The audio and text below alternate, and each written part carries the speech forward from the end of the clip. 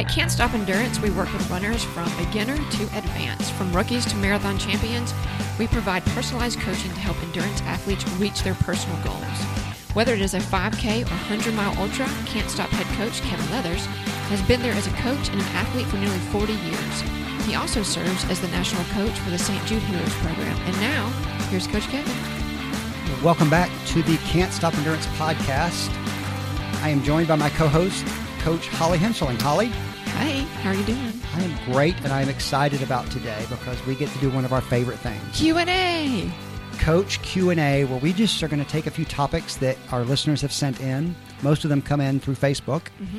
And we're just going to dig into some of these topics. And we really like to talk running, and we're going to do that. I do. And I love talking running with you. Right? I know. We have so much fun. We do. And so much information. All right, so let's jump into the first question.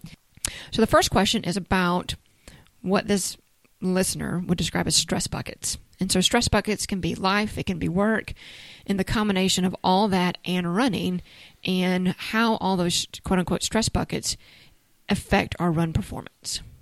Yeah, that's a real thing. That is a real thing.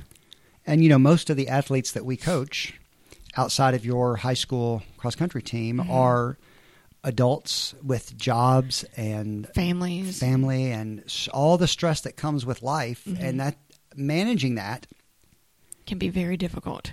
And helping others manage that and help them fit their running into their life and not let it become another stress bucket. Mm-hmm. There's a real art to that. Yep.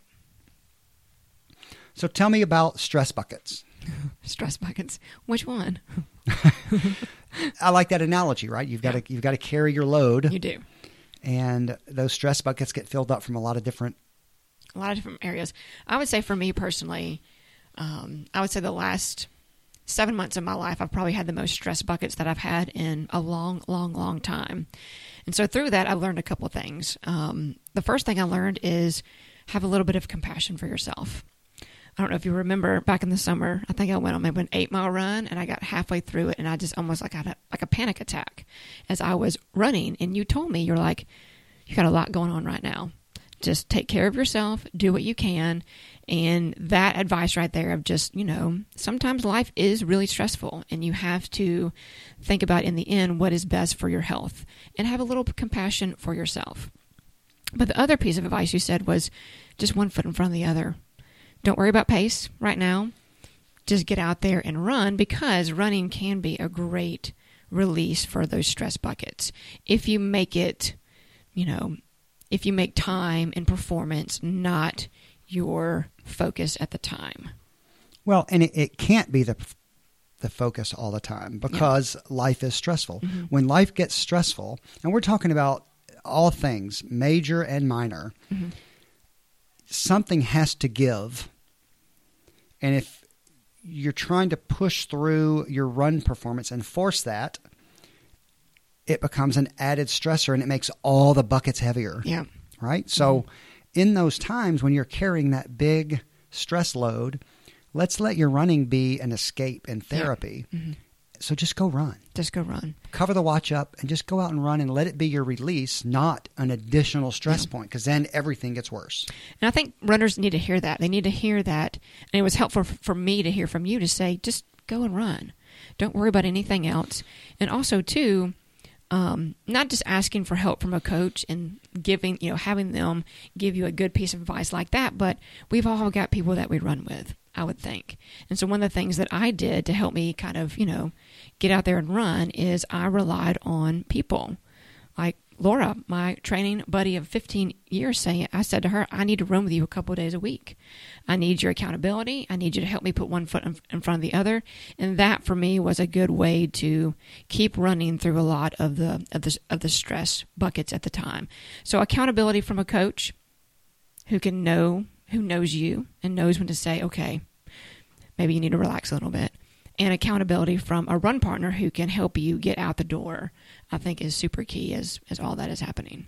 Yeah, and I think that distraction of that running partner is good in those times, because as much as running is a release for me, and it's my time, sometimes I don't want to be in my head alone that often. Mm-hmm. Especially when you have the buckets that are weighing you down so bad. So having that training partner or listening to a podcast or whatever can quiet those voices in your head a little bit when you don't want to be dwelling on those things. You want the run to be an escape. So that's where that training partner comes in handy. And you reach out and you say, hey, come run with me today. And it totally changes the dynamic. Yeah. Because stress buckets, I mean, you can't carry all those buckets by yourself. No. And so it's good to reach out and get some accountability in that. Yeah, I think you need, and when the time comes, I talk about this a lot with our runners. You're signing up for a big goal. It's a race in March. Mm-hmm. I always say, okay, this is a big goal, and those 12 weeks before that are going to be heavily run focused. Does your life, those 12 weeks, allow for this focus? Because this is going to add stress, because your weekends are going to be busy with these runs. You're going to have hard workouts during the week. You're going to be tired. Is this a good time? Mm-hmm. Yes, this is a great time. Work's kind of quiet. I don't have any trips. Or, oh, no, you're right, because we've got family vacation. Mm-hmm. I've got a big project at work, et cetera, et cetera. My daughter's soccer season, all the things. All those things. Mm-hmm. Give yourself the best shot at two things. Most of all, manage your life. Yeah. And then give yourself a good shot at managing this thing that we all love, which is our running and our fitness. Mm-hmm. It's important. Yeah. I can think back to when I first started running as a teenager. Yes, I liked the competition and the team and all of that, but it was also an escape. I was that 15-year-old who was out running around the neighborhood every day. Yeah. It was a release from whatever that 15-year-old trauma was going through my head, and it still serves that same purpose. The reasons have changed, and the things I think about have changed, and the problems have changed, but it's still that escape. Mm-hmm. And I don't ever want to lose that. No, because it's a great sanity check and a place for me to go just for me. Yeah. And don't you think that we see it all the time? I've seen it myself in my own running and with the athletes we coach, trying to force performance during those highly stressful times never works out. Never works out. You got to be flexible. Just be realistic. Be flexible and be realistic with what you have going on in your life, because there's always another race. Yeah, and I really like your idea of, you've got to be a little compassionate with yourself and give yourself a break. Yeah. If it's not your time to qualify for Boston, it's not your time to qualify. And that's, it's easy for me to say. I'm on here podcast, hey, it's not your time, it's not your time. I get it. I know it's hard, but sometimes you have to be realistic and, again, just give yourself a little bit of grace there and reset yourself, reset your goals, and it will always be there. Okay. All right. So the next question we have is, listening to your body. When does it need rest and when you should push through? Boy, great question. Especially right now, we're in the fall. It's marathon season. Lots of big races, big miles, big training, and big fatigue. And I think as a coach, I want to be in really close contact with my athletes. Yeah. So this is why we both ask our athletes I need your logbook. How's your training going? I need to hear from you. Communicate to me. I can't tell you how many times I say that over and over again. I need to know how you're feeling.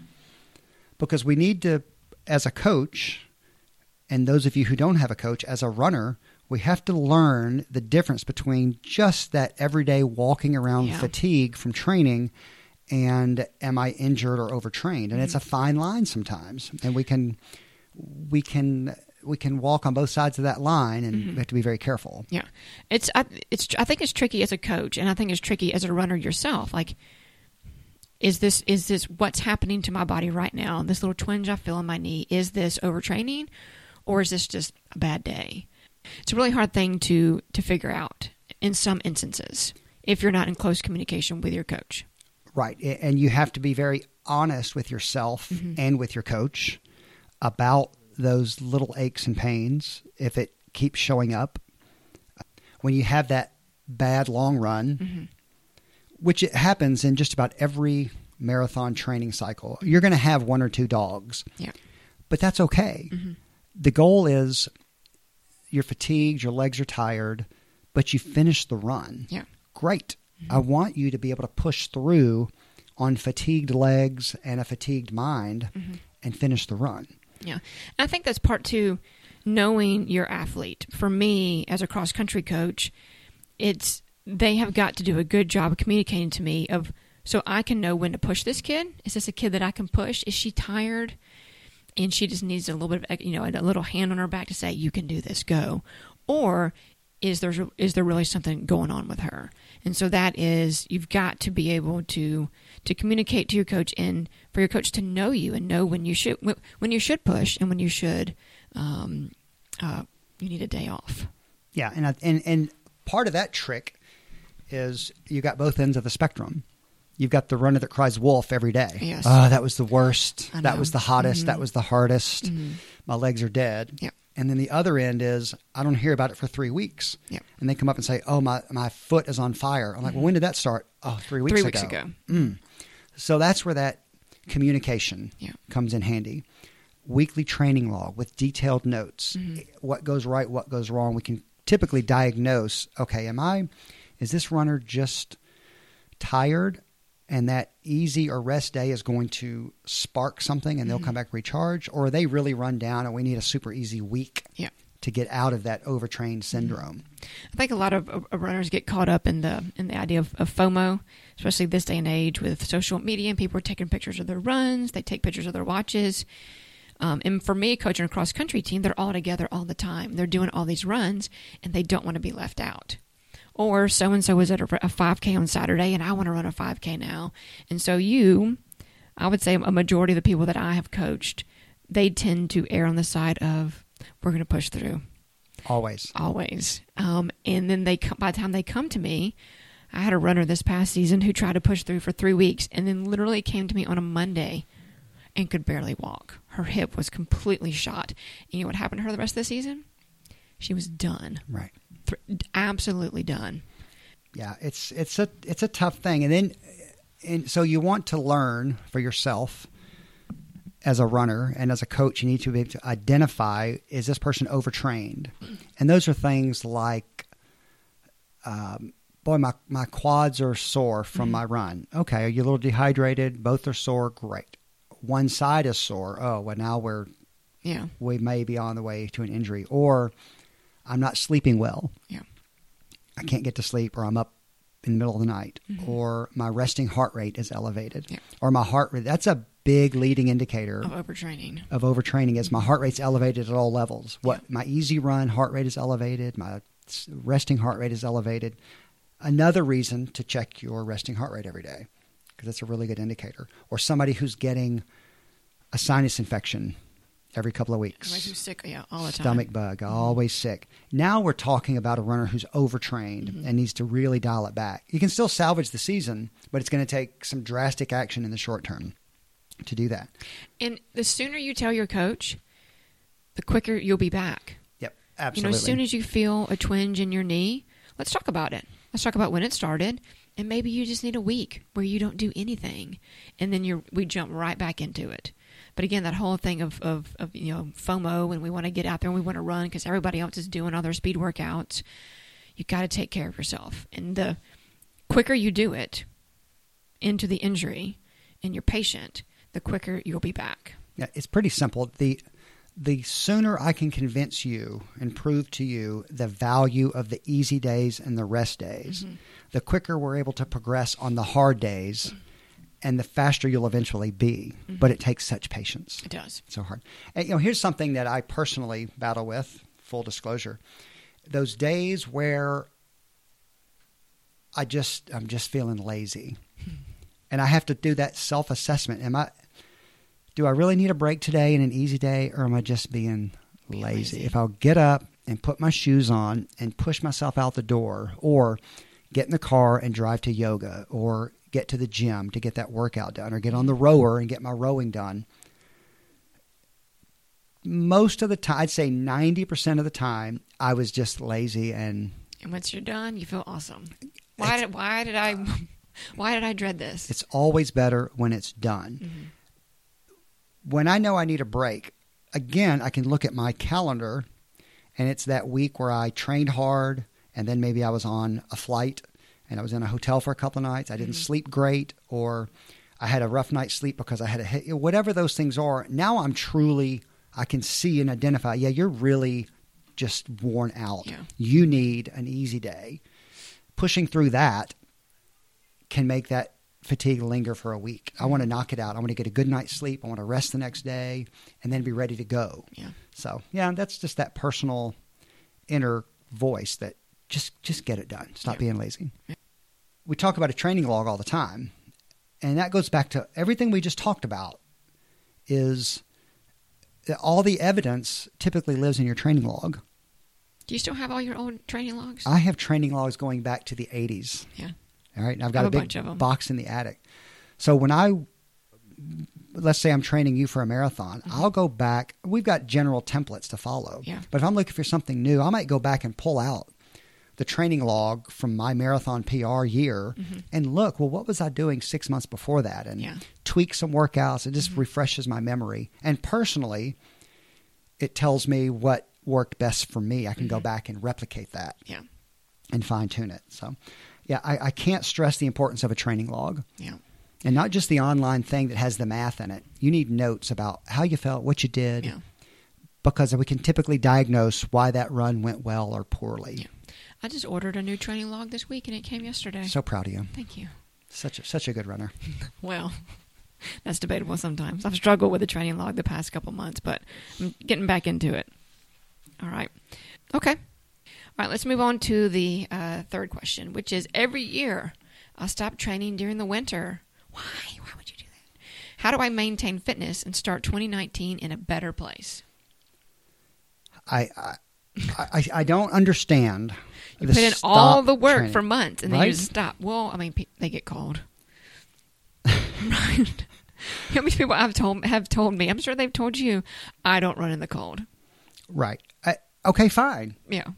I'd rather you be honest and say, I don't run in the cold. Okay, great. There's 1,000 other things we can do. Yeah. I don't understand. Now, you got to remember, I've been doing this for almost 40 years. Okay. I don't understand letting yourself go for 3 or 6 months. I don't either. And having to start over. You've done all this work for all these months, whether it's you lost the weight or you improved your time or you ran further than you've ever run before, and then you're going to stop. And then you got to start all over again. Oh, my gosh. And you're older. You're older, and it's going to get harder. So let's talk. Here's what we do, you and I do with our runners this time of year. Okay. Season's almost over. Traditional season's almost over. Yep. We're going to sit down and look at what went well in 2018. What were the big wins? And it might be you placed in your age group, you won a race, or you ran. Here. Yeah, you ran a race you've never run before. You ran the longest you've ever run. Whatever that is, great. How did we do that? What went well? Well, I lost some weight. I got in the gym. I started yoga. This, and this. Okay, great. We figured out a formula to improve. What didn't go well? Yeah. What were your limiters in that? And how do you overcome those limiters? And we'll identify that. So let's say your limiter was tight hips or nutrition. Yeah. I can't stop eating fast food. I can't stop eating donuts, soft drinks, whatever that is. Well, let's work on that over the winter. Yep. When there's no training pressure, all we're trying to do is maintain and get in the gym, get to yoga class, get on the spin bike, get in a rowing class, whatever that is, and fix those limiters and build towards next season. So we've identified what worked, we identified what we missed, and we set some goals for what we're going to do to build on the success. Yep. Then you have to get accountable. And I think the only way to do that is share those goals with a coach, a training partner, a buddy, a significant other who will check in on you. Yep. We talked about this on the last thing. It was, here's my training. Here's the workout I've got to do. Yep. When I get back, ask me how it went. Ask me how it went. Did I do 7 hills or did I do 8? So you've set up the accountability now. Yeah.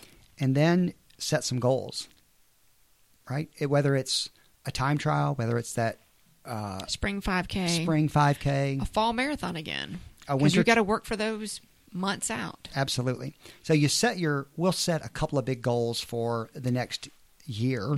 And it might be, like you said, we want to PR our 5K in the summer, and then I want to PR my half marathon or my marathon in the fall, or I'm going to do my first 50K trail run next year. Yep. So we work backwards, and we're going to spend all winter working on your limiters improving those things that we need to improve. Yep.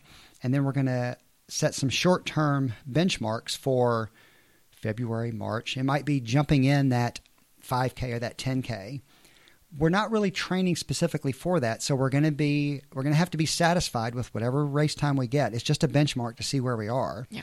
And then we take that and build towards the next one, and then move up through the ranks and set those intermediate goals. And I think that keeps you on track. Mm-hmm. So let's talk about limiters, because I think that's really important, to be honest and admit what your limiters are, and then what you were able to do to solve it, or what you didn't do to solve it. So, Okay. Holly, what's a limiter that you've worked on, and how did you solve it?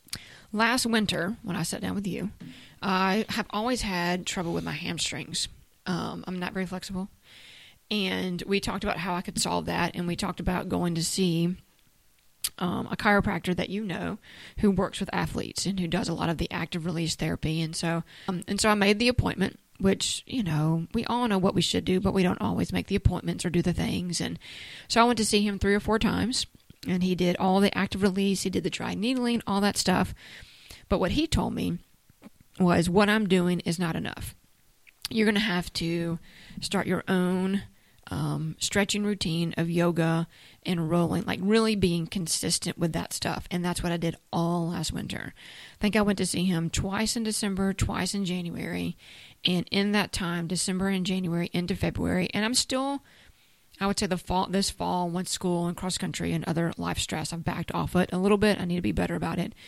Doing the yoga. I went to yoga all summer. I did some yoga at home, and I am on my foam roller probably twice a day. And you know what I haven't had trouble with this year? Hamstrings. My hamstrings. Literally, I can't tell you, 5 or 6 years I struggled with them. And you finally said, dude, let's see if we can get this figured out. Let's fix this. And so part of it is just that push. Like you say, this is my limiter. You say it out loud to somebody, and they help you work out, okay, now how do we fix this? Make a plan, make a goal, and you do it.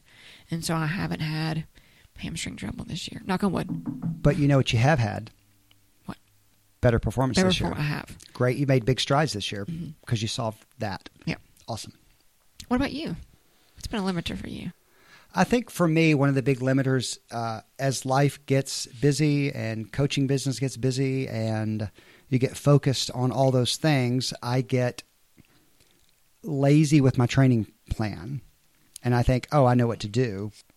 I have a hard time holding myself accountable. No, I get that. That's why because I'm a coach.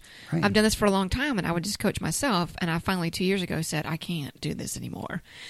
I am limiting myself. Yep. So I just saw my discipline erode because I wasn't paying attention. Yep. So now I do write my training plan, but I give it to you and others to hold me accountable. Here's what I'm doing. Mm-hmm. Here are my limiters. Yep. Make sure I'm accountable to these. Mm-hmm. I wanted to start rowing as an extra aerobic volume exercise and to work on my hip flexibility. So I went and found a coach who will hold me accountable and look at my workouts online and keep me accountable. So I just had to go back and restructure my support system to hold myself accountable. You know what the theme is so far of this podcast, and probably of all the podcasts we do? Accountability. Oh, it's powerful, right? Community, coach, running buddy. You know, this is really running as a solo endeavor. It is, but it takes a village to do it well. It does. What do you like to do in the winter? I typically spend my winters running a lot of trails. Yes. I knew you were going to say that. That's why I asked you that, because that's what I do too. I love getting on the trails in the winter. I can build a lot of volume on the trails in the winter with a lot less soreness and injury than I can on the roads. Yeah. I like to work on my limiters. So this year it's going to be more rowing, more strength work to get rid of some of the hip weakness. Yeah. If I'm really dedicated, I'll get back in the pool and swim. What? Yeah, I know, right? It's been a few years since I've been very consistent in the pool. Uh-huh. So just those things. I'll get out and run in the cold, but I do. Yeah. We probably spend a little more time inside in the gym doing those. That's the same for me. I love getting out on the trails. I love the trails in the winter. There's always the fun Memphis races like at the Herb Parsons and Swamp Stomper and stuff. I love doing all that stuff. But the strength training too. It's cold. getting in the gym and working on things like my hamstrings and my core and things that maybe I'm too busy for in the fall, or I say I'm too busy for in the fall. All right. Y'all, don't stop training in the winter. That's our advice. Just do it. You worked hard. Keep it up. Set a goal. Okay. Next question. What is the best pace to run in races and training runs? You know who asked this question? No telling. My daughter, Anna Claire. Anna Claire? Mm-hmm. She's a good little runner. She's 9.5. She wanted to be on the podcast, and I told her no, but she said, I told her to think of a good question. And she sat there in the back of the car for a couple minutes, and this is what she came up with, because she has been in I do track classes for little kids, and I have for years. And one of the things I always talk to them about is their second, third, and fourth graders is their pace. Because you know what they all want to do? Go fast. Sprint. They want to sprint. And so I always talk to them about pace. And so she's got that in her little brain, all about pace. And so that's her question. What is the best pace to run in races and in training runs? Yeah, she's had a great year. She did. This is her first year that she did lower school cross country, and she PR'd, I think, almost every race. Way to go, Anna Claire. Thanks. Great. Yeah, that's an important question, and I think you take accountability and mental wellness out of the coaching job, and that's next on the list, is teaching people proper pacing, proper race strategy pacing. Yes. So let's start with training runs. Okay. When I get a brand new runner and they haven't raced in a year, what do you tell them to do? I'm going to want to build 8 weeks of just base mile running at an easy conversational low heart rate pace just to get you running again. And so we can't really set a target pace. We're going to set either a target heart rate or perceived exertion. Okay. You need to run easy enough that we could have a conversation. Okay. Then after 8 weeks, we have to get a benchmark. We do. So again, with no expectation, no set goal, I need you to go sign up for a 5K or go to the track or out in your neighborhood and do a 2-mile time trial as hard as you can. And that helps us set pace goals. Give us a pretty good idea where you live now. And then we can set your easy pace, your long run pace, your midweek pace, and those kind of things. Yeah. So where do you get those paces? So as coaches, we all use the same formulas. Okay. Or you can go online to something like McMillanRunning.com. They've got a great pace calculator on there, McMillan Calculator. And you plug in that 2-mile or 5K time trial time, and it'll spit out a nice little piece of paper that has all your training paces on it. Yep. That is the key to progress and avoiding injury, is training at the right paces. So you have to set benchmarks. You have to get some information back from those benchmarks and then follow that along. Yes. And the only time we change your training paces is based on the evidence we see in performance. So if somebody comes to me and says, we haven't changed my training paces in a few months, I think I should be running faster. What's my answer? Let's go do a 5K. Let's see where you are. Exactly. The proof is in the pudding. So there's nothing more that I want for you than to make you faster. But we have to do it the right way to keep you healthy and injury free. And then those runners who want to progress, you need to race frequently. And if you're a 5K person, you can race every month. And that gives us a really good idea of how you're doing. But I think the general answer to that, and to a runner like Anna Claire, is you should be running easy most of the time. So that you can finish the whole run. And I tell people that, how fast should I start today? Well, you need to go out easy enough that you can cover the whole distance. We don't want you walking the last mile or 2 or 3. And that's hard. That's a hard thing for, I think, anybody and any runner to think about, whether it's, a freshman on my cross-country team. And when I give them workouts, I usually don't give them miles. I give them time, because I have kids they could do 4 miles in 30 minutes, or I have somebody who could do 4 miles in an hour. So I tell them, 40-minute run today. Run at a pace where you can run for 40 minutes. Not where you can go fast for 20 and then you have to walk coming back in, but find that pace where you are comfortable and you can run the whole time. But then I've got the fast kids who I say run for 40 minutes and they take off. So I have to I have to push those, freshman intro to cross country kids, and then I have to dial back the seasoned veterans who want to go fast. And I show them paces. Like, I take their times, plug it in, and say, this is what you should be doing. You need to try to hit this. So I think it goes with your not so fast and your fast runners too. Yeah, and I think fit and not fit. We give our Can't Stop runners very specific guidelines. Mm-hmm. That's part of what they pay us for. Here's what you should be running. Run this fast on the hard day, no faster than this on the easy day. Yeah. But for that casual runner out there, or a young runner who is not so tuned in to specific paces, mm-hmm. then you need to learn to run off of perceived exertion, which is easy on the easy days. You don't want to be breathing too hard. You want to be able to finish the whole run. You want to be able to speak if somebody was running with you. And most of the runs should be like that, especially in the beginning. If you're just starting back, you should run like that for 8, 10, 12 weeks to build up your endurance and build up your body to go faster. What about races? Pacing in races. What's your advice there? Well, it all depends on the runner, right, and the goal. Mm-hmm. If you're highly trained, now that doesn't mean really fast. Mm-hmm. That means if you have been training and working and you know your paces and you know you've been setting benchmarks along the way, you should know exactly what you are fit to run at that 5K or that marathon, and you start that pace from the gun. Yeah. We see. Go to your local 5K, and I'm going to bet that 80% of the field goes out way too fast. Oh, yeah. And it's not in the first mile. It's in the first half mile or the first quarter mile. Mm-hmm. They'll go out a minute and a half too fast for the first half, and then they slow down in the second half mile, and they hit their 1 mile. Oh, I'm not that far off. But the first half of that mile, they were way too fast, and you just can't recover your heart rate to hold pace. Yeah. So know your fitness, know your capabilities. Yeah. Every world record, almost every world record ever set was a negative split. Yeah. The top 10 women at the New York City Marathon 2 weeks ago all ran negative splits. Yeah.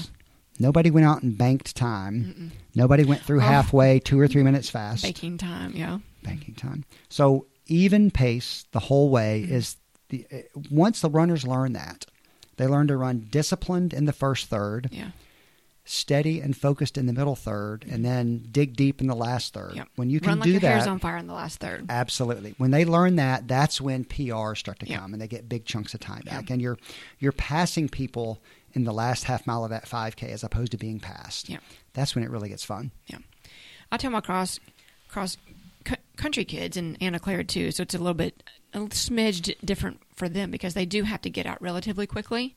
But I say once you get out, settle into the pace that you know is a good pace for you. Don't worry about anybody else. I think that happens too. You get caught up in the crowd and the excitement and the energy of the race. Settle into a pace that you know. Get to mile 1, evaluate, kind of check yourself. Are you okay? Pick it up a little bit. Get to that second mile, pick it up a little bit more, and then just run. I always tell them to chase as many ponytails as they can. Anna Claire in her first race this year, because it was a 1 mile race, and she's done a lot of 5Ks. She told me, she's like, Mom, I'm just going to sprint the whole thing. And I said, I think you should probably still listen to what my advice, even though it was just a mile. She almost threw up after the first race. Right. So she learned after that, I can't sprint a mile. It's a good lesson. Yeah. And then she got better from there. So, okay. All right. Our last question is, there's so much information about fueling out there. All of my running friends think their magic potion is the best. How do I know what to use, and how do I use it? Right. Yes. There are so many things out there. The big nutrition companies have big marketing budgets. So all these nutritional companies, they do an excellent job, and they have big marketing budgets to convince us that their product is the latest, greatest magic formula, right? Mm-hmm. And we're easily drawn into that. We want the magic formula. Oh, yeah. But you really have to find out what's best for you. What works for your running friends, whether it's their hydration or their fuel or their running shoes or whatever it is, might be the worst thing in the world for you. I think I found through trial and error some popular products that everybody was using when I went to try it, and the recipe just did not work for my stomach. No, it did not. And I had to go find something else. I have a friend, my brother-in-law has an iron stomach and can eat anything and everything, and I cannot. And it is. It's all about trying what is best for you. Yeah, I think it's trial and error. I think we learn that in training on your long runs. On long runs. What is my fuel source going to be? And we've really got 3 things we need to manage. Water for hydration, electrolytes to keep our system working, and then sugar or fuel carbs to run. I think the most misunderstood is number 2, the electrolytes. Okay. I think we see more performance drop off at the end of longer events from electrolyte depletion than we do from carbs. Okay. You start to get a little dehydrated, you're getting low on sodium, potassium, and it feels like you're bonking or running out of fuel, and you dump more sugar in a belly that's already a little dehydrated, and the sugar doesn't process anymore, and it becomes a downward spiral. So let's make sure that what we're taking I've got my fuel. I've got my water. Water. That's easy. That's easy. How am I going to get my electrolytes? Is it in the drink mix? Yeah. Is it a S-cap tablet, an S-cap, Endurolite, a Noon tablet? Yeah. Okay, there's my electrolytes, sodium, potassium, magnesium, and then I need some calories. Yeah. And the benchmark is 100 calories per hour. Yeah. Whatever works for you. You and I are different. But we're going to start with 100 calories per hour of carbs in a little gel packet, just for ease of discussion. Yeah. You might find that that's too much. So you're going to take that gel packet every 75 minutes. I may need more, so I'm going to take one every 45 minutes. And the only way we figure that out is in training and dialing it up and dialing it back. And really find, if you wait till race day to figure that out, it's too late. Oh, yeah. You got to simulate your long runs. You got to simulate what you're going to do on race day. Yeah. Because you don't know what's going to happen to your stomach. And it could be something different every time. Yeah. And we do some of the longer trail ultras, and that's really a fueling laboratory. Yeah. Because you're out there for 4, 6, 8, 30 hours. Yeah.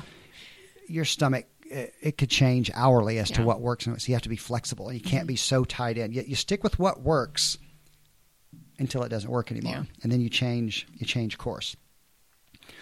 So what we've seen in the last few years is a lot of companies coming out with the all-in-one solution. Take this product, and you're going to get everything you need in this bottle. And you're going to get your water for hydration, your electrolytes, and your fuel from the carbohydrates in there or the sugar. And that sounds awesome. It's all in one. Sounds great. Put it in your bottle. What's the problem with that? If you start to get the dreaded sugar belly from too much sugar, you're committed to this bottle because you have to keep drinking to stay hydrated and keep your electrolytes up, but you can't get away from the sugar because it's in your drink. Okay.